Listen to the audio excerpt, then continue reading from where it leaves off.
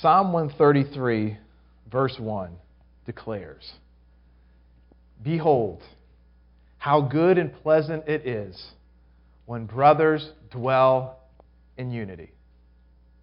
Let me repeat that. Psalm 133, verse 1 declares, "Behold, how good and pleasant it is when brothers dwell in unity." That is a wonderful truth. It is good and pleasant when God's people are united. The writer of this particular psalm was David, who knew this well. Of all people, he experienced the joys of unity and the devastation of disunity. Let me explain a little bit about what I mean by that. David lived during a time when the 12 tribes of Israel were not united as a whole, and the spiritual condition of the nation was pretty weak. So he experienced this growing up, the nation being divided. Personally, as a young man, before he killed Goliath, it appears that he was mistreated by his older brothers. There was not unity in his home. When he defeated Goliath, it caused a great victory, and the army was united as they defeated their archenemies, the Philistines. So he experienced this joy of unity. After that great moment, King Saul turned on David, even though he was loyal to Saul. Saul even tried to kill him for years. However, God raised up David to be the king of Judah, the tribe of Judah, even though Saul's son still reigned over the other tribes. But eventually, David united all 12 tribes, which had never happened before. That must have been an incredible season of their life and for David's life to have that kind of unity. Perhaps this is when he wrote the psalm, when the nation was just so united and he experienced the great joys of that. But we know that that unity didn't last very long because of things that happened even within David's own household, and his own son Absalom led a failed rebellion to take away David's throne. David knew the elusiveness of unity and how precious it is when you actually have it. It is good and pleasant to dwell in unity. Amen? In my life, when I was thinking of the message this week and just reflecting about various occasions when I have experienced strong unity with other Christians, and I look back and it's a highlight of my Christian life. I was thinking of when I was at seminary and we would attend chapel 3 times a week. And it was such a blessing to worship God with hundreds of other students and faculty from all walks of life. We would debate, of course, doctrine when we would sit in the classrooms and maybe have a cup of coffee.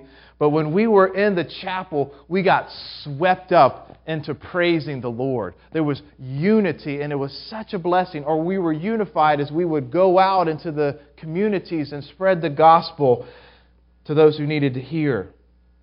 And I was thinking about a little bit closer to the present, how our church and 2 other Southbury churches, Calvary Chapel and Community Chapel, gathered for a joint service, a worship service 2 years ago. Do you guys remember that? It was the first time that had ever happened with our churches. And it was such a blessing to come together, not as 3 churches that night, but as one church. By the way, we're going to have that again on October 7th. Love to have everyone participate in that again. It's good and pleasant to dwell in unity. So I want to take 2 weeks here as a church and to discuss true unity. I don't bring up this topic because I feel like our church is divided. Pleased with our unity as a church, but you know what? That makes it a prime opportunity to actually talk about unity, since we can think clearly and prepare ourselves for when the time will come when that unity will be tested, and you can bank on that fact that unity will be tested. And you don't really know how unified you are until you experience testing, do you? So it's good to sort of dig deeper now when there's a season of calm, because who knows what tomorrow brings. Amen? So this morning, what I want to do is to discuss the reasons for unity. In other words, why is it so valuable that we seek unity? We know, just sort of common sense, that most people enjoy getting along rather than fighting one another. But is there more to it from a Christian perspective than just that? There is. And I want us to look at that. And I want us to be motivated to pursue unity within this church. Because unity is hard work. There must be motivation, in other words, to keep it. And so hopefully today will help us in that regard. Next week we'll discuss the barriers to unity and work through those specific challenges that inevitably come up and test a church. So, the first reason that we're going to talk about here this morning is that unity pleases God. Unity pleases God. The heart of God is that Christians would be united. Unity is the will of God. And I think this is perhaps no more on display than when we see Jesus in John chapter 17. I want to invite you to turn there now to John chapter 17. If you're using one of the Bibles there, page 903. While you're turning there, of course, John 17 occurs the night before Jesus' crucifixion. He gave final words of instruction to the 12 disciples, and then He prayed for them and for the rest of His followers throughout the ages. And in His prayer, 4 times, Jesus asked that we would be united. So pick up with me, if you will. We'll just get to the very end of it in verses 20 to 23. These are the words of Jesus as He prays to the Father. He says, I do not ask for these only, but also for those who will believe in me through their word, that they may all be one, just as you, Father, are in me and I in you, that they may also be in us, so that the world may believe that you have sent me. The glory that you have given me, I have given to them, that they may be one, even as we are one, I and them, and you and me, that they may become perfectly one, so that the world may know that you sent me and loved them even as you loved me. So Jesus desires that we would be one just as He and the Father are one. Isn't that pretty powerful? The persons of the Trinity share that perfect unity, and their unity serves as the standard by which we should try to emulate. So I don't think we should ever sit back in our chairs and think, we've arrived. Not even close. There is always room for growth. Jesus' prayer, His prayer, is that we would be united. Paul makes a similar point in Ephesians chapter 4. I invite you might want to keep your finger there in John chapter 17, but flip over to Ephesians chapter 4, page 977, if you're using one of the Bibles in front of you. Ephesians chapter 4.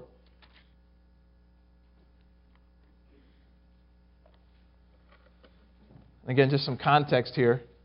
Paul, in the letter to the Ephesians, first 3 chapters, he unloads this incredible theology of our great salvation that we have in Christ and who we are, our identity in Christ. And then when he crosses over to chapter 4, now he talks about how do we live this out. Okay? The first thing he drives home is unity. He writes, verse 1 and following, I therefore, a prisoner to the Lord, urge you to walk in a manner worthy of the calling to which you've been called, with all humility and gentleness, with patience, bearing with one another together in love, eager to maintain the unity of the Spirit in the bond of peace. There is one body and one Spirit, just as you were called to the one hope that belongs to your call. One Lord, one faith, one baptism, one God and Father of all, who is over all and through all and in all. Now, just to clarify, Paul, when he's writing these words, he's not trying to get rid of all kinds of diversity, right? He's not trying to get rid of any kind of uniqueness. In the following verses, Paul talks about how there's a variety of spiritual gifts, how there's a variety of church offices and roles, and how each person plays a part in the body of Christ. So God doesn't seek uniformity, He seeks unity. God delights in diversity too, but underlying that diversity, He seeks spiritual unity. And friends, we need to really etch this in our minds. As we're sitting here today, we need to realize and think things the way God thinks about things, and the way God sees our church and the church as a whole, is that we are unified. 7 times, did you get that? Paul mentions the word one to stress that we are united. In the eyes of God, we are truly one. Whether we realize it or not, if you're in Christ, you are unified. So therefore, to tear at one another is really to tear at yourself. It's like a marriage where the Bible says that we are one flesh. If you harm your spouse, who are you ultimately also harming? Yourself. We share this spiritual reality. Unity, friends, pleases God. He has made us that way, and He wants us not only to have this invisible spiritual bond that we share, but to live it out visibly. That's what He wants from us. And let me just add, going a step further, that He doesn't make this just a choice for us to make. In other words, it's not just optional if you want to be unified or you don't want to be unified. God commands it. As the apostles wrote their churches, you see again and again they spoke about the need for unity. See this here in Ephesians 4, 1 Peter 3:8. Apostle Peter says, finally, all of you have unity of mind, sympathy, brotherly love, a tender heart, and a humble mind. Paul says, we just saw in Ephesians 4, 1 Corinthians 1:10 says, I appeal to you, brothers, by the name of our Lord Jesus Christ, that all of you agree, and that there be no divisions among you, but that you be united in the same mind and in the same judgment. And I think that's interesting because Paul not only writes that to the Corinthian church, and we know the Corinthian church, they were having some troubles and everything. So, okay, well, yeah, he had to write it to them. But you know what? He says the same thing to the Philippians, and the Philippians were a pretty strong church. He says, complete my joy by being of the same mind, having the same love, being in full accord and of one mind. Friends, unity pleases God. Is everybody with me on that one? That there's a Godward focus when we think about unity. It's not just so I can get along to the person sitting next to me. It's so that we please God because we know that this matters immensely to God. But here's the second reason. Unity stirs belief in God. Unity stirs belief in God. Flip back over to John chapter 17. Twice in this passage, Jesus points to that reality. Did you catch that when we were reading? Back up in verse 21, Jesus prays for our unity. Quote, so that the world may believe that you have sent me. Verse 23, He prays for our unity so that the world may know that you sent me and loved them even as you loved me. You say, well, why will the world believe when they see that you and I are united? Right? Isn't that a good question? Why will the world believe when they see a unified church? Well, human pride takes natural human distinctions and makes them badges of honor rather than appreciating the diversity that God has made. In other words, human pride will take, say, for example, racial distinctions or gender distinctions and say, I'm better than you because of my race, or I'm better than you because of my gender. Right? That's our pride, isn't it? Human pride. Or human pride takes things that we create and magnifies them, like social classes, right? You're on the outside because you're not cool, or you're not this, or you're not that. We make up these things because of our pride, and we alienate people. or the economic disparity, which of course there might be economic disparity, not have necessarily sin there, but we know that it is fueled by greed very often, isn't it?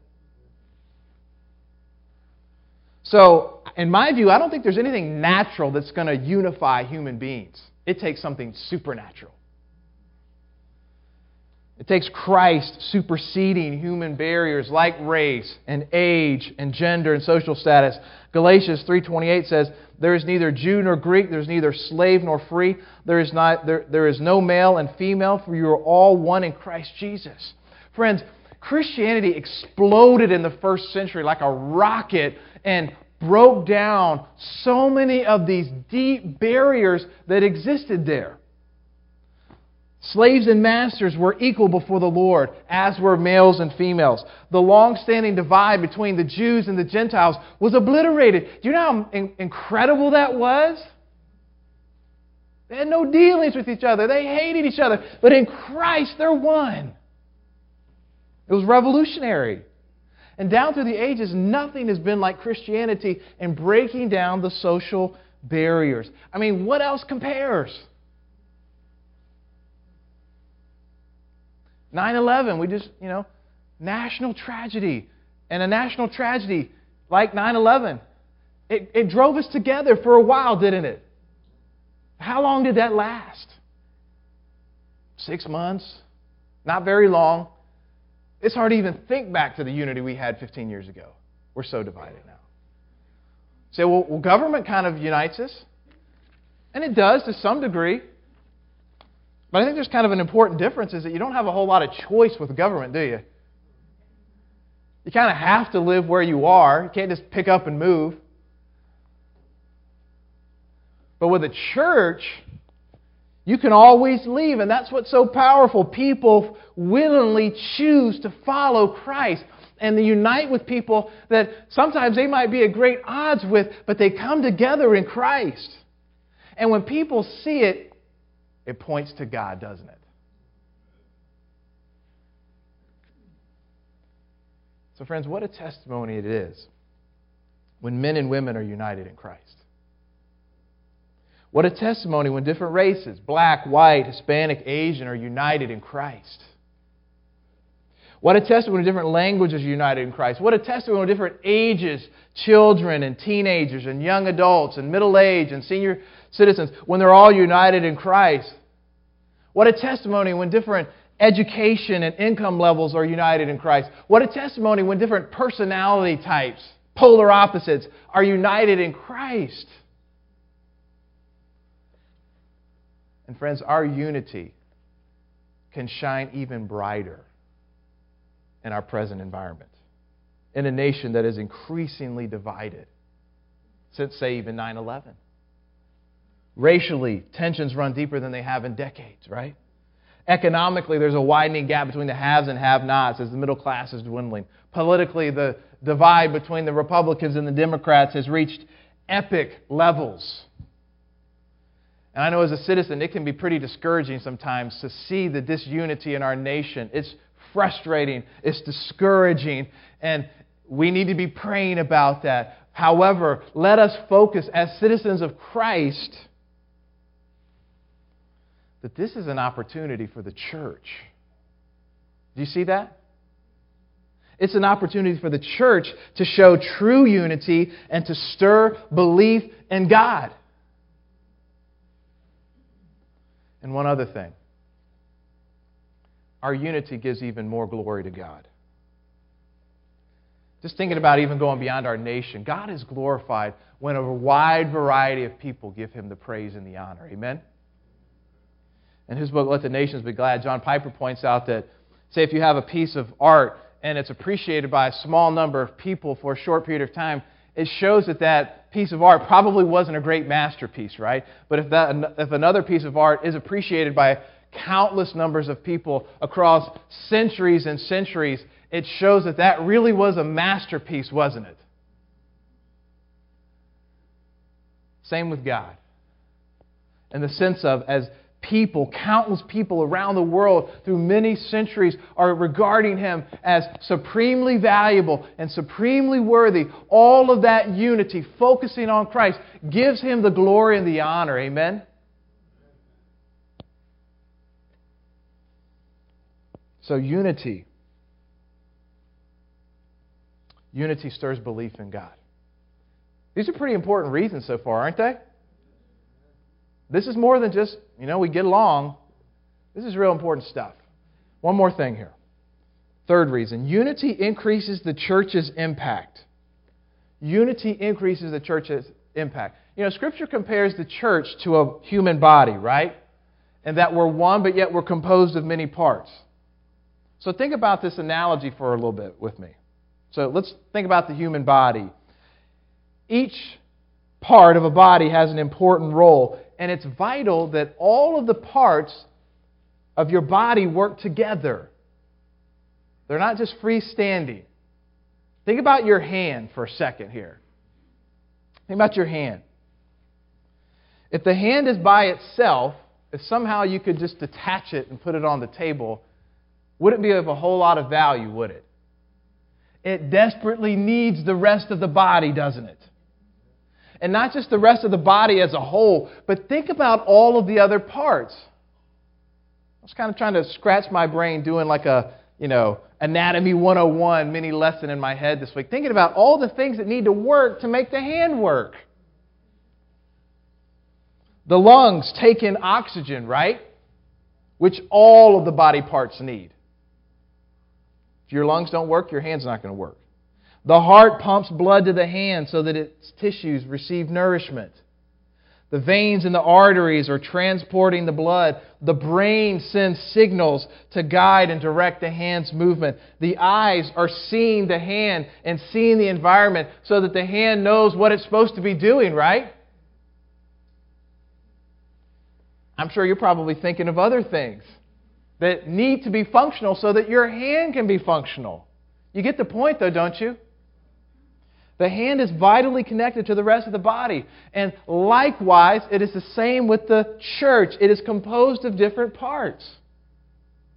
1 Corinthians chapter 12, verse 12 says, "For just as the body is one and has many members, and all the members of the body, though many are one body, so it is with Christ. And each person has a vital role to play in the overall health, not only of yourself, but of the entire church." The church is more effective if the parts are unified and working in harmony. Ephesians 4:15-16 says, "Rather, speaking the truth in love, we are to grow up in every way into Him," speaking of Christ, "who is the head, into Christ, from whom the whole body, joined and held together by every joint with which it is equipped, when each part," listen to that, "when each part is working properly, makes the body grow so that it builds itself up in love." So Christ is the head of the church, but all of the parts play an essential role as they make the body grow and get stronger. You might say then, well, how does unity then specifically increase our impact? You still follow me here?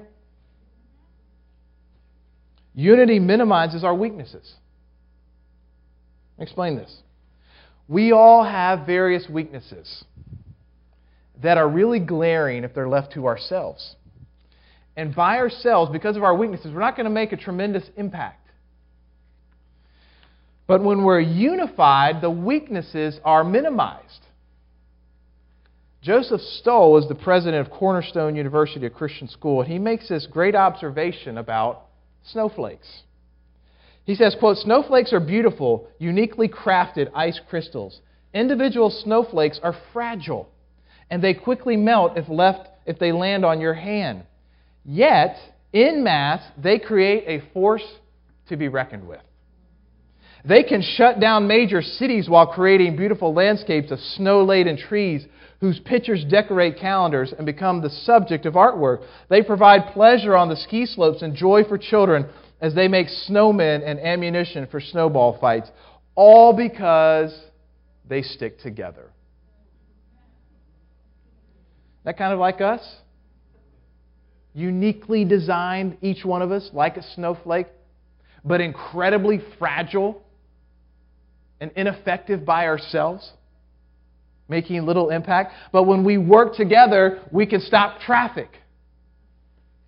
I was thinking about that, how, for example, with our recent VBS, what can I contribute to VBS? What can I contribute to VBS? Well, I got a lot of areas that I'm weak in. If I did the music for VBS, the kids would probably run out of here scared or scarred. If I was in charge of the kitchen, the kids would probably either go hungry or get sick. If I was in charge of the crafts, there'd be a lot of freaky things on Facebook and YouTube. This is what we learned today in Vacation Bible School. Games, I can do that. And I can help there. And so my weaknesses in all these other areas don't matter because others are stronger in that. It's almost like pieces of a puzzle or something where the weak parts get slid under the tops on part and you never notice them. Because there's unity, it minimizes the weaknesses, which we all have in great number.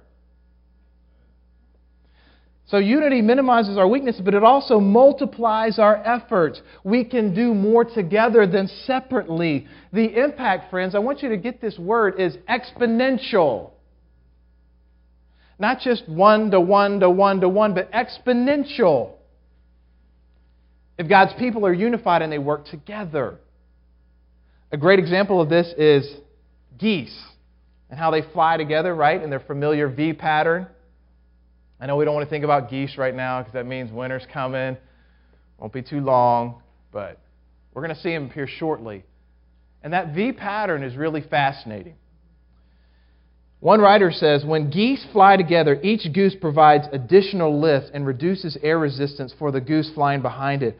Consequently, by flying in a V formation, scientists estimate that the whole flock can fly about 70% farther with the same amount of energy than if each goose flew alone. Geese have discovered that they can reach their destination more quickly and with less energy expended when they fly together in formation. End quote. It's pretty fascinating, isn't it? It's the same with the church. Unity increases our impact. When we're unified, we cause others to serve longer and more effectively. As we pray for each other, encourage each other, teach one another, love one another, and so on, it strengthens and multiplies the church's complete ministry. Think about it. When you participate and you serve and you use your gifts, your impact is exponential. If you strengthen Joe, not only do you strengthen Joe and himself, but you strengthen all of the people that Joe will subsequently impact, right? Just like if you strengthen your kidney, not only do you strengthen your kidney, but you strengthen all the parts that are affected by your kidneys.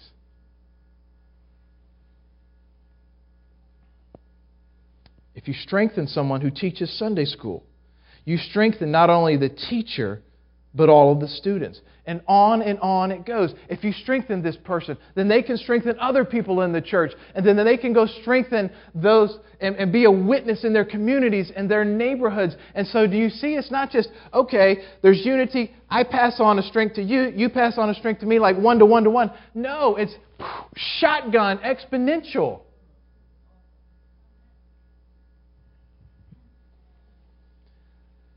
And friends, that's why our church needs you to participate.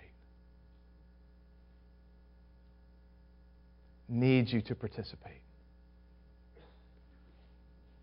If we lack unity,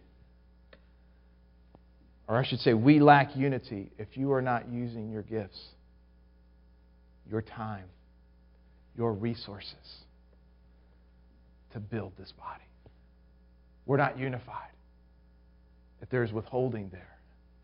Because you're not strengthening me and John Bishop and Vicki Espelin, and so that we can be strengthened in our own selves, and then we can strengthen other parts of the body, and we can be stronger as we witness to this community and as we are the light of the world. Amen?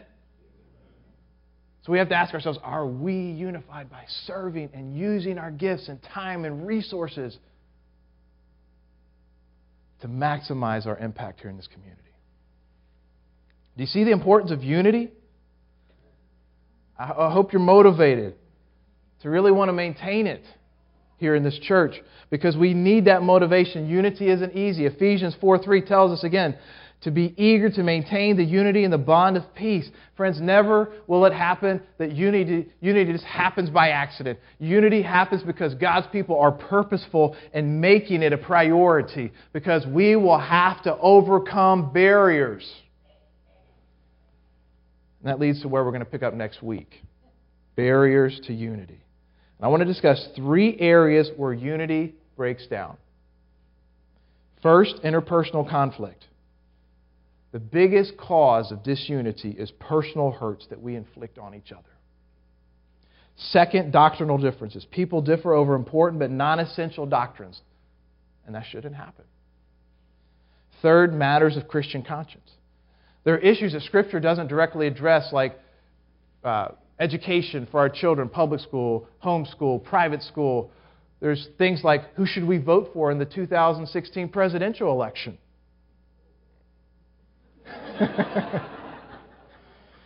So we're going to talk about some of these specific things next week. I really want to dig in, because this is often where unity breaks down. And we've seen how valuable it is, how precious it is. Let us have true unity within the church. Scripture is going to shed some light on us for it. And as we close, just a reminder, one last time. It is good and pleasant when God's people dwell in unity. Amen? Let's pray. Heavenly Father, we thank you that this is your world you have made. And Lord, this is your church. It is not my church or any individual here. This is your church. And your will is that we would be unified. It is such a great thing, so enjoyable, such a blessing. And it is such a great testimony to the world when they see a unified church. When people from all different walks of life can have something that is greater than the economy or the government or a sports team that unites them. And Lord, we know that unity truly maximizes what we can do together here as a church. So Lord, light a fire in our hearts that we would pursue unity, and help us even as next week we seek to overcome some of the barriers that all of us have fallen for in various ways throughout our lives. Help us to see your word and have more resolve to live out what Christ prayed for, that we would be one as you are one. And it's in his name we pray. Amen. Amen.